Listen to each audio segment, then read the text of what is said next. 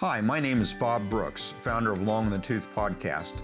Most dentists fail to plan ahead for the sale of their practice, which costs them hundreds of thousands of dollars and burdens the ones they love with uncertainty about the future. So every Friday on Long in the Tooth, we share non-clinical insights from dental industry experts to help practice owners prepare for the sale of their practice today so they maximize profitability and peace of mind in the future. For all the hard work you put into building a practice, we believe that you, your family, and your staff deserve to transition after the sale into an even richer and more rewarding season of life.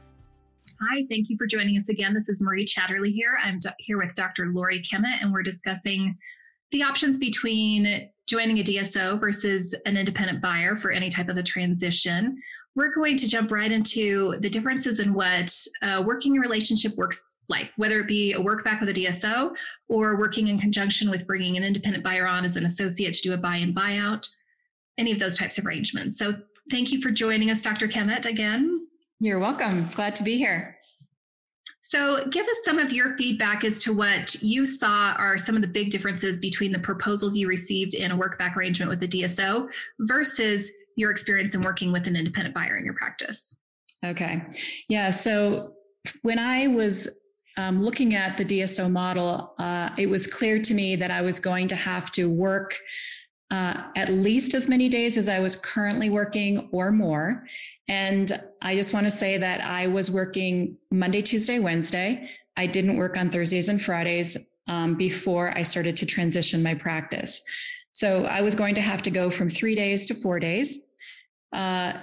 And the percentage that I was going to be paid by that DSO was going to be lower than I wanted. And if I can speak about percentages, it was going to be 30%. It wasn't going to be something like 35 or 40, which I know now is more normal in a situation like this. I was going to be expected to travel to other locations and educate their employees and their associate dentists. And I even in one situation was going to be asked to pay for the associate wage out of my wage. That was really extreme. And that's when I started to go, something doesn't smell right here, right? And at one point I even told the DSO guy that was not a dentist, by the way, that I was being insulted by his offer. And I was pretty frank and let him know that we were done having a conversation. So, and in the other model of selling to a private buyer or transitioning with a partner, let's say, I was going to be able to, and I have maintained my number of work days. In fact, I've gone from 3 to 2. And that's really fun because now I actually am leaving the office at 2:00 on Mondays and Tuesdays. I get there for the morning huddle. My percentage of work back is what I expected. And I am having an absolute blast with my person that I'm transitioning my practice with. She's delightful. She's a sponge. And I waited a long time for her. So that's another thing, is just waiting for the right buyer, but or the right partner is super, super important. So I guess maybe that helps.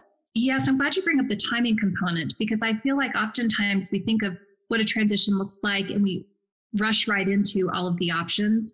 And if you want to do, especially something that is a slower transition where you have a fair amount of overlap with a prospective buyer who's coming in to either join as an associate leading to a buy-in buyout or even a partnership, I mean, it needs to be somebody that you want to be, married to, somebody that you enjoy being with, that is going to be just the perfect fit. And I mean, I know you specifically, I know you looked for a number of years, so it doesn't always have to take, years and years.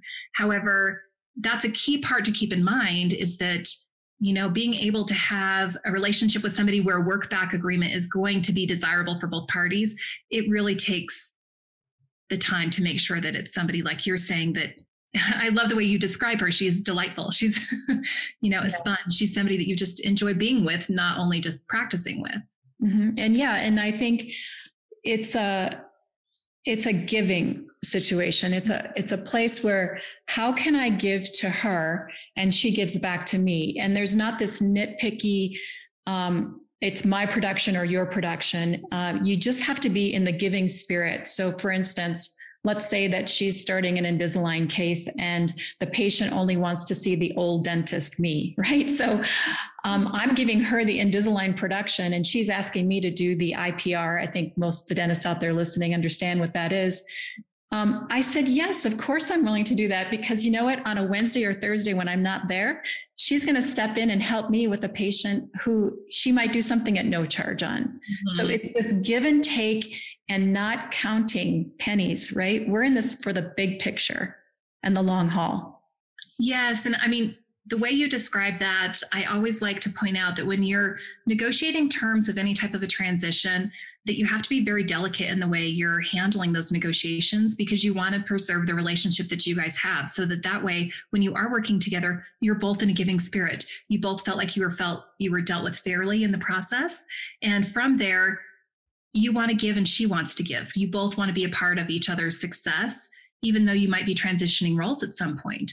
And it's different, I would say, when you're talking with a corporation of any type of logistic details, you can almost be a little bit more aggressive in your negotiating because these are individuals you're talking to. When you're working independent to independent, I would argue is one of the most delicate transitions you can have because you want to, each party needs to have their interests met in a way that's not sacrificing the interest of the other person, that's not making somebody feel terrible. Or like when you described that a work back arrangement, you were insulted by a component of it because you didn't feel like what you were offering was being valued enough to have the financial consideration associated with it. But then when you're with an independent person, it's interesting that the whole perception changes. It's not really about money anymore because you feel you've been dealt with fairly. And so everything about the process, including how you're managing treatment back and forth and sharing of patients or a patient not wanting to see one person or another, you're both doing that in a way that's very giving and looking out for each other's interest in the process. Yes. Now, when it comes to a longer transition, would you say that you're having to sacrifice your autonomy? Or do you feel like that is something that you've been able to maintain, even bringing somebody into the practice? Well, I think what your question is addressing is autonomy, meaning like still having this sense of ownership almost, even though that's transitioning. I still have this really strong relationship with the employees, for instance, and I still have this really strong relationship with all of my patients. And I'm empowering the new dentist to introduce her to my patients and helping them the transition go smoothly. So yes, I still feel like I'm a part of this practice. And even though maybe I'm not the sole owner anymore, I'm still just in love with everything. I just love going to work. I love teaching the new dentist things. I love interacting with all of the patients and the employees and knowing that the retention is going to be high too through this whole process with the patients and my employees. Like we haven't had an employee leave, right? We have not had any patient request that their records be transferred. I mean, there is a way to do it. And you just do it by giving and being excited about this new person in your office. And it is possible. Yeah, I'd like to make a comment here because I feel that, I have a lot of respect for you in the process because I've seen that you're willing to make certain sacrifices for someone else to be successful. And I have to credit you for that. I feel like a lot of us want to do that. It's hard to do it sometimes, especially if there's money associated with it. But to me, it has shown me that there's more to this that you have love and passion for, not just the dentistry, it's all the people behind it. It's your staff members, it's your patients. And so to hear that a transition for you has led to there being no attrition, that all the staff have stayed, to your credit and to the individuals that's joined you, I feel that shows that you were on the same page from the very beginning. And that even though things have to be negotiated back and forth, it doesn't mean that everything's perfect in a transition. I don't think that's ever happened, but it means that both of you were thinking of something else as the end game, that we would have a good relationship here and that we want the success of this practice to continue on. We want our patients to feel loved and accepted when they're here in our chair. We want our staff members to feel like this is their work family, and to keep that continuous even after. And so anything else you want to add as far as what this experience has been like in working with someone joining your practice? It has met my expectations and then some.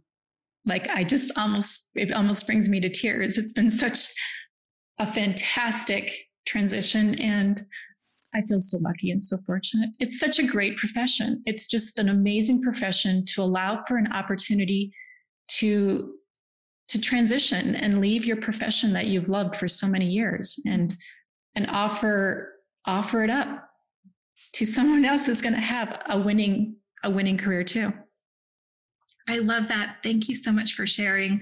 Thank you so much for your insight and thoughts. I feel that our listeners are going to benefit a lot from your experiences and how this has been so successful with an independent buyer coming in, that your transition was able to offer what you were hoping it would, which is you can have a smooth transition and you can have this positive outlook even months later. So thank you so much for joining us, Dr. Kemet, and we will visit with you again regarding more of the differences between independent buyers joining a practice versus DSOs. So thank you so much. Thank you.